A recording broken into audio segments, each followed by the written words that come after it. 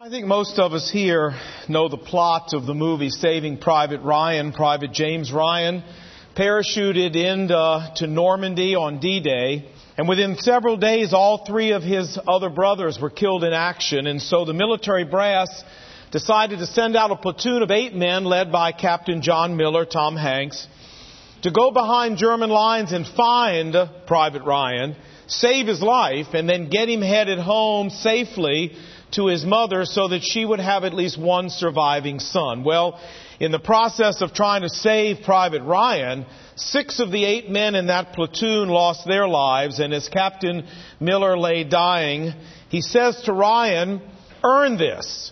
He said, "We've sacrificed our lives to save you, now earn it." Well, Private Ryan spent the next 50 years of his life trying to earn it. But when have you ever done enough? When have you ever been good enough? When have you ever performed well enough to earn something like that? And so, as we saw in our clip, nearly 50 years later, Private Ryan is still imprisoned to those words, still trying to earn it, still trying to perform up to that standard that he was put on that day on the bridge. Folks, I don't know if you ever thought about it, but just think how much different the world would have been for Private Ryan if instead of saying, "Earn this," Captain Miller would have said to him, "Enjoy this. We sacrificed our lives to save you. Now enjoy this." I think Private Ryan would have still gone on to be a good person. I think he would have still gone on to live a good life, but he would have done it as a free man with joy in his life. 2,000 years ago, the Lord Jesus Christ sacrificed His life on a cross to save you and me. And as followers of Christ, my question is, which of these two phrases does He say to us? Does He say to us, "Earn this," or does He say to us, "Enjoy this"? Well, that's what we want to talk about today, because our whole Christian experience, whether we live it in liberty or whether we live it in slavery, is all based on our understanding of the answer to this question. And so today, I want you to put your theological thinking cap on, because I want to challenge perhaps what some of you have been taught your whole life about the way the Christian experience, the way the Christian life is supposed to work. And we're going to do it with biblical truth. The result of all this is, when we're done, I hope you walk out of here to understanding a little bit better today how to live the Christian life, but how to live it according to real biblical truth. Now, if you've got a Bible, let's open it together to Acts chapter 15. If you're in our overflow, we're so glad you're here today. God bless you guys. We appreciate you coming. Acts chapter 15, because all of this grows out of the Jerusalem Council, the first church council ever held. And that council grew out of a conflict, a disagreement that we see here in verse 1 of Acts chapter 15. So men came down from Judea, from Jerusalem to Antioch, and they were teaching the Gentiles there, "Unless you are circumcised, according to the custom of Moses, you cannot be saved." You cannot have eternal life. You cannot go to heaven. Well, the Apostle Paul and Barnabas didn't agree with this. And so they took the matter to Jerusalem, and the council of all the church leaders met together to really consider 2 issues. Issue number 1 is, just how does a person get eternal life? And they answered it in verse 11 when Peter rose and said, "No, we believe that it is through the grace of our Lord Jesus that we are saved, just as they, the Gentiles, are." The declaration of the Jerusalem Council is that salvation, eternal life, go into heaven, coming into personal relationship with Christ, is a function of the grace, the undeserved mercy of the Lord Jesus, plus no human works of any kind. And that mercy and grace is activated when we place our faith in what Jesus did for us on the cross. So issue number 1, they settled. Now issue number 2 is related to that, and that is, once a person becomes a follower of Jesus Christ, what is the basis of that person's ongoing relationship with God? Or to put it another way, is a follower of Jesus Christ free to act any way they want without endangering their relationship to God? Or is there some right way that a Christian has to act in order to stay in God's good graces, in order to continue to receive the love of God? Well, let's see them answer that question. Verse 13. When they were finished, James spoke up, and here's what he said, verse 19. He said, "It is my judgment, therefore, that we should not make it difficult for the Gentiles who are turning to God." I like the translation from the Message. It says, "And so my judgment is that we should stop troubling the Gentiles who turn to God." Troubling them with what? Well, troubling them with this system of Christian performance that these false teachers in Acts 15:1 were trying to lay on them. James says these false teachers went to Antioch and they tried to put the Gentile believers there on a performance trip, not just in terms of how they start their relationship with God, but in terms of how they continue their relationship with God. And James says, here at the Jerusalem Council, we need to state once and for all that the Christian life is based on the unconditional love for us as His children through Christ, that it's not based on our performance, that it's 100% grace, it's 0% Christian performance, and this is exactly what the rest of the Bible teaches. Romans chapter 8, verse 1. "Therefore, there is now no condemnation for those who belong to Jesus Christ. For when you gave your lives to Christ, you were adopted into God's family as dear children. Therefore, you no longer need to act like cowering slaves." If you're here today and you run a company or you're an employer of any kind, you know, of course, that there's a huge difference between your relationship to an employee and your relationship to your own child. Hey, if an employee doesn't perform the way you want them to, you can sever that relationship and fire them if you want to.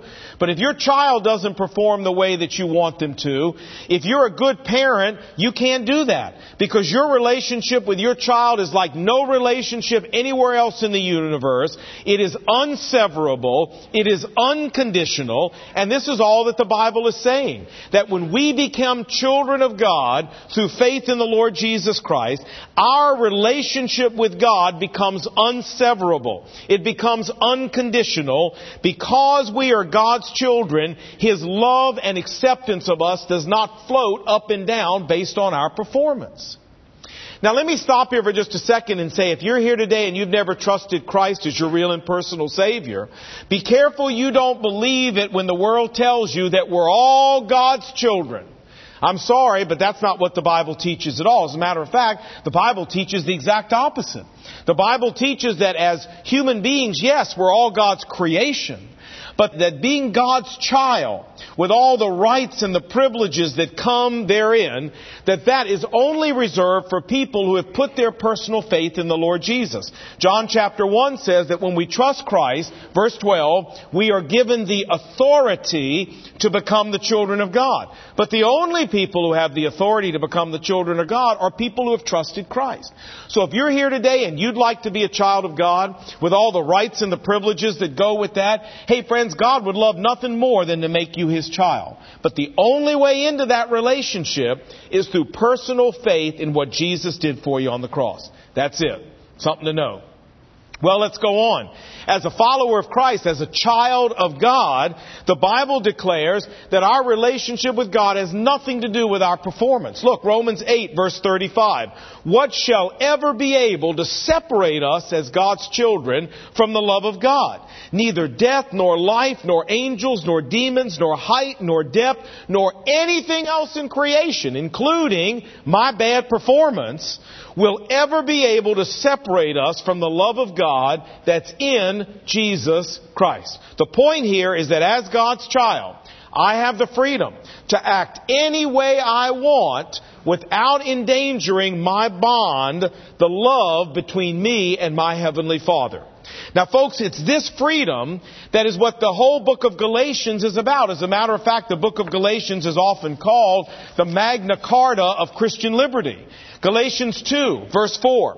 Paul says, "These false teachers," which ones? Well, the ones here in Acts 15 that came and tried to put the Gentiles under Christian performance. These false teachers had infiltrated our ranks to spy on the freedom that we have in Jesus Christ and to try to make us slaves again.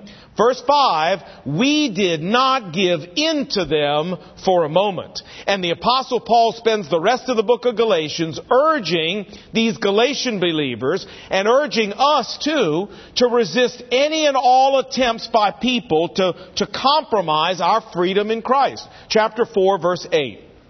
Formerly, when you didn't know God, you were slaves, Paul writes. But now you are children of God through faith in Jesus Christ. So why now do you want to go back again and become slaves once more to a weak and useless system of human performance?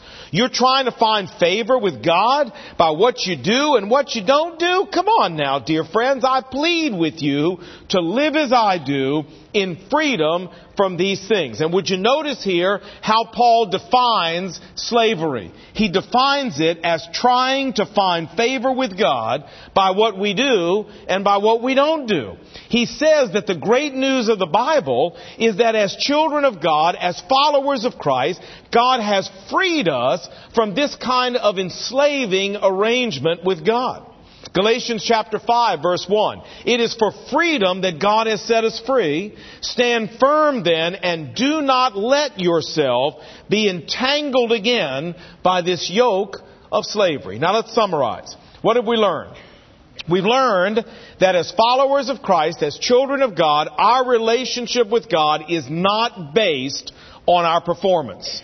Romans chapter 6 verse 14 says, for we are not under the law, we are under grace. Which means when we perform poorly, God doesn't love us any the less. When we perform excellently, God doesn't love us any the more. It means that, as the Bible said in Galatians 4, Jesus has freed us from trying to find favor with God by what we do and what we don't do. The news of the Bible is we have favor with God 24/7, and the message of Jesus to us is, hey, enjoy it. I set you free. Now enjoy it. Well, we want to stop right here because we need to bring this truth down to 21st century living, and that means we have a very important question that we need to ask. So, are y'all still with me? All right, everybody still awake? Here we go. Ready? Nice and loud. 1, 2, 3. So what? Right. Say, Lon, so what? Say, put some handles on this for me. Make this truth real practical for me. Okay, I'd love to do that. Friends, whether you realize it or not, most evangelical churches in America teach a system that has salvation by grace and the Christian life by works. Let me repeat that. Salvation by the grace of God, the Christian experience by works. You say, well, I don't understand. What do you mean? I mean that they tell you if you really want to be a good Christian, if you really want to be everything God wants you to be, if you really want to stay close to God, you can't go to movies, you can't play cards, you can't cut the grass on Sunday. You can't gamble, you can't play secular music, and you can't do mixed swimming. You can't, if you want God to really consider you a good Christian, you can't wear short skirts, get a tattoo, or drive a new Porsche if you want God to really think you're a good Christian. You can't dance or drink or smoke or chew or hang around with them which do if you want God to think you're a good Christian. Now, you know, we laugh, but let me just tell you, this is tragic. This isn't funny. This is tragic. Because what this performance approach to the Christian life does, what this works approach does, is it robs people of their freedom in Christ. It makes slaves out of people. It saps all the joy, all the vitality, all the zing, and all the sparkle out of the Christian experience. And it makes the Christian life a life of drudgery, a life of bland obligation. All these churches are doing is producing a lot of private Ryans all over the Christian world. People who are living their entire lives in slavery to do's and don'ts and performance that's been laid on them by somebody else. As I read the Bible, Jesus said, John 8:36, if I, the Son of Man, set you free, you will be free indeed. Chuck Swindoll, in his wonderful book, Grace Awakening, if you hadn't read it, you ought to go down the bookstore and buy it. If we're out, sign up and order it. Here's what he says, and I quote. He said, there are grace killers on the loose. These are people who don't want us to be free before God, accepted just as we are by His grace. They don't want us to be free to express our faith originally and creatively. They want everybody to act and talk and behave exactly like they do. Too many folks out in our world, he goes on, are being turned off by this twisted concept of the Christian life. Instead of giving people permission to be absolutely free in Christ, more people than ever are projecting this grim-faced list of do's and don'ts, which result in believers who spend their whole life in a tight radius of bondage. Too many people in our world see Christians as stiff, uptight people who live lives that are inflexible, colorless, and unbending. He closes by saying, in vain, I have searched the Bible, looking for examples of Christians whose lives were marked by this kind of rigidity, inhibition, dullness, and caution. Instead, in the Bible, I find adventurous, risk-taking, enthusiastic believers whose joy was contagious because they understood God's grace and they knew they were free. End of quote. You know, Romans chapter 5 verse 2 says this. It says, through faith in Jesus Christ, we have gained access into this gracious position in which we now stand.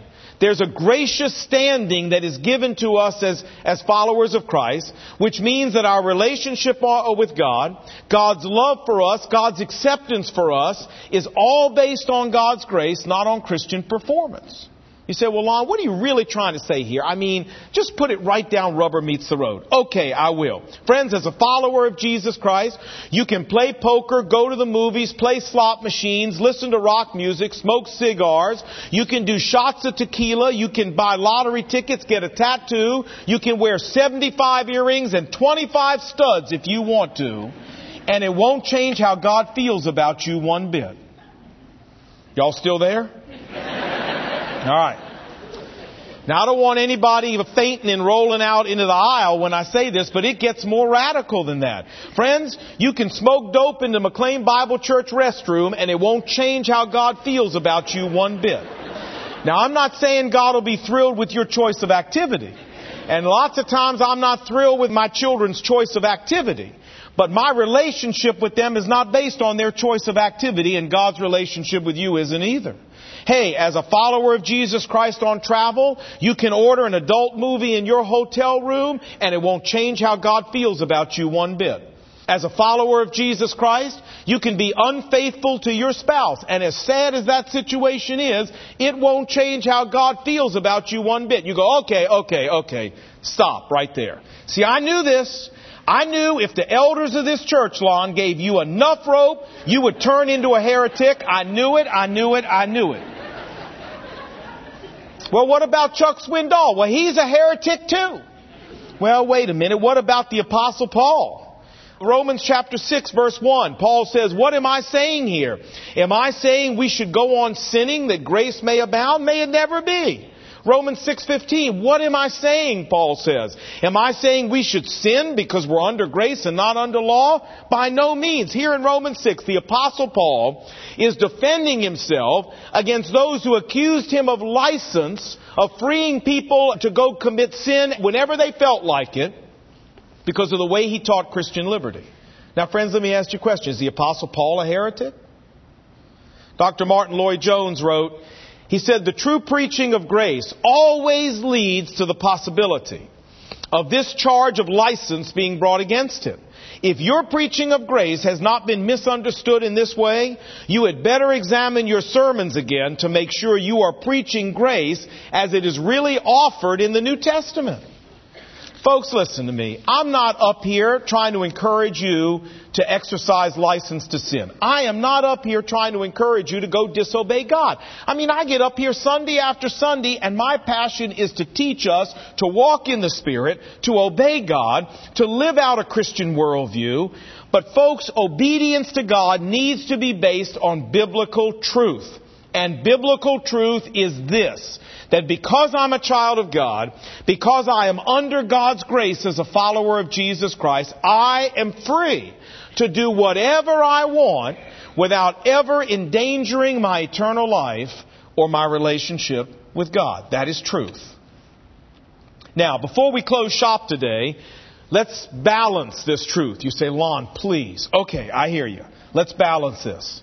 1 Corinthians 10:23, Paul writes and says, all things are lawful to me, but not all things are profitable.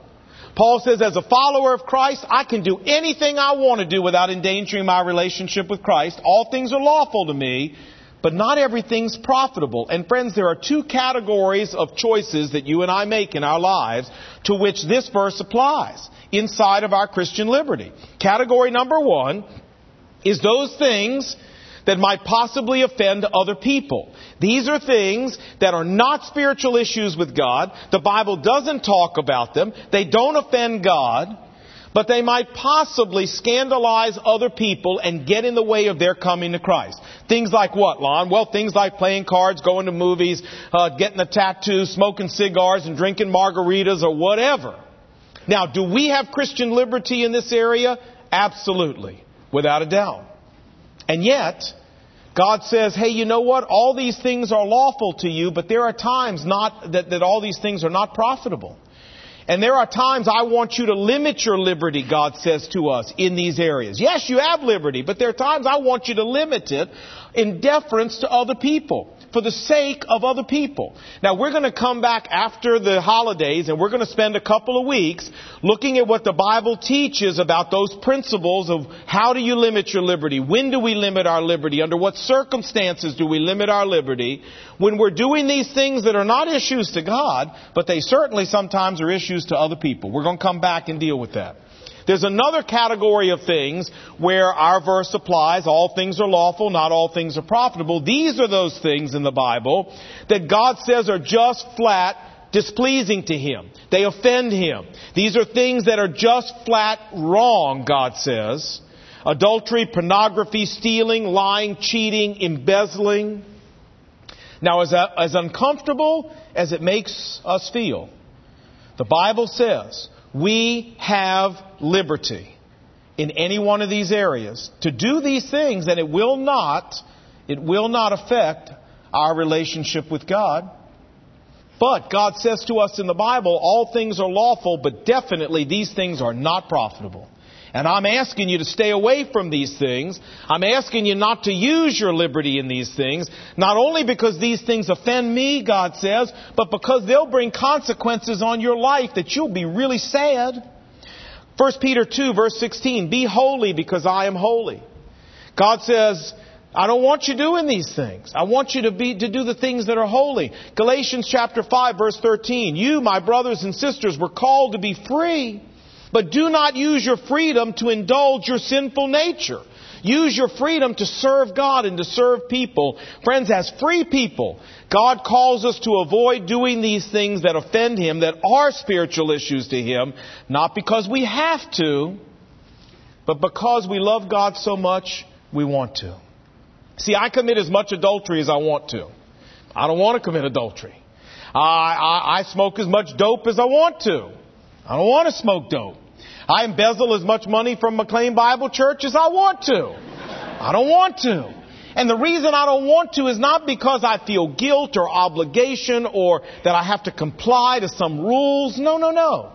I have a God who gave His life on the cross for me. I have a God who died not only to give me eternal life, but to take my life, which wasn't worth a plug nickel, and make it worth living again. And I love that God so much that if He asks me not to do these things, even though I'm free to do them, He says not to do them, out of love for Him, I'm not going to do them. See, Christian liberty, folks, is not about having the freedom to sin against God. If that's what you think it is, you completely misunderstand Christian liberty. Christian liberty is about having the freedom to obey God for the right reason. Not for guilt, not for obligation, not for duty, but because we love Him. We have the freedom not to, but we choose to obey God because we love Him. That's Christian liberty. Let's summarize. What have we learned today? Number one, we've learned that when we've placed our faith in Jesus Christ, we become God's child in a way that the rest of the human race isn't. Number two, we've learned that as God's child, I have the freedom to act in any way I want without endangering the bond between me and my Heavenly Father. Number three, we've learned that God wants us to know that we're free and to enjoy our freedom. He says to us from the bridge, enjoy it. But number four, God, out of love for Him, asks us to be willing to limit our liberty, number one, in those areas that patently offend God, and number two, in those areas that will possibly offend and damage other people. You understand what we're saying? That's what we've learned today. Now, I understand why churches teach a different way. I understand why churches teach, don't you dare do this, don't you dare do this, and don't you dare do this. Because they're afraid if they teach liberty the way it's supposed to be taught, that right after the service we'll have people full in the restroom smoking dope. Everybody be down there blowing joints. I understand that. But you know what, friends? You can't deny truth in order to try to keep people not to behave wrong. You understand what I'm saying? All that does is damage people. Listen, my sons, when they turned 18, it was pretty risky to let them go off and exercise their freedom and make their own choices. Frankly, if they'd have left it up to me, I could have made better choices than they're making in many cases up till the time they were 50 or 60 years old. I could have done this for them. But the problem with that is they don't grow up. The problem with that is they stay infants their whole lives. And so as risky as it is, I had to take my hands off and just trust God that, yeah, they might make a mistake or two, but the result would be they develop their own convictions, they develop their own walk with God, and they would grow up to be mature men and women of God. If a church is always telling you what you can do and what you can't do, you'll never grow up. You'll be a child the rest of your Christian life. And so God says, no. You have freedom. Yeah, you may make a mistake or two, but you and my Spirit together will develop your convictions. We'll teach you how to make good choices for the right reason, and we'll help you grow up to be a woman of God, to be a man of God. That's what we want to do here, friends. And so, in what may be my last message at McLean Bible Church, we're going to teach you truth. And we want you to go out and live the Christian experience and make the right choices, but free, and to make it in truth. And if you were taught different someplace else, then just let me say you were taught wrong. We're going to teach you right, and we're going to try to help you grow up to be men and women of God. Let's pray together. Lord Jesus, thanks for the privilege of talking today about this incredible subject that we need to understand. We need to know that we're free. And then to limit that freedom when you tell us to, Lord, out of love for you, not out of duty or obligation.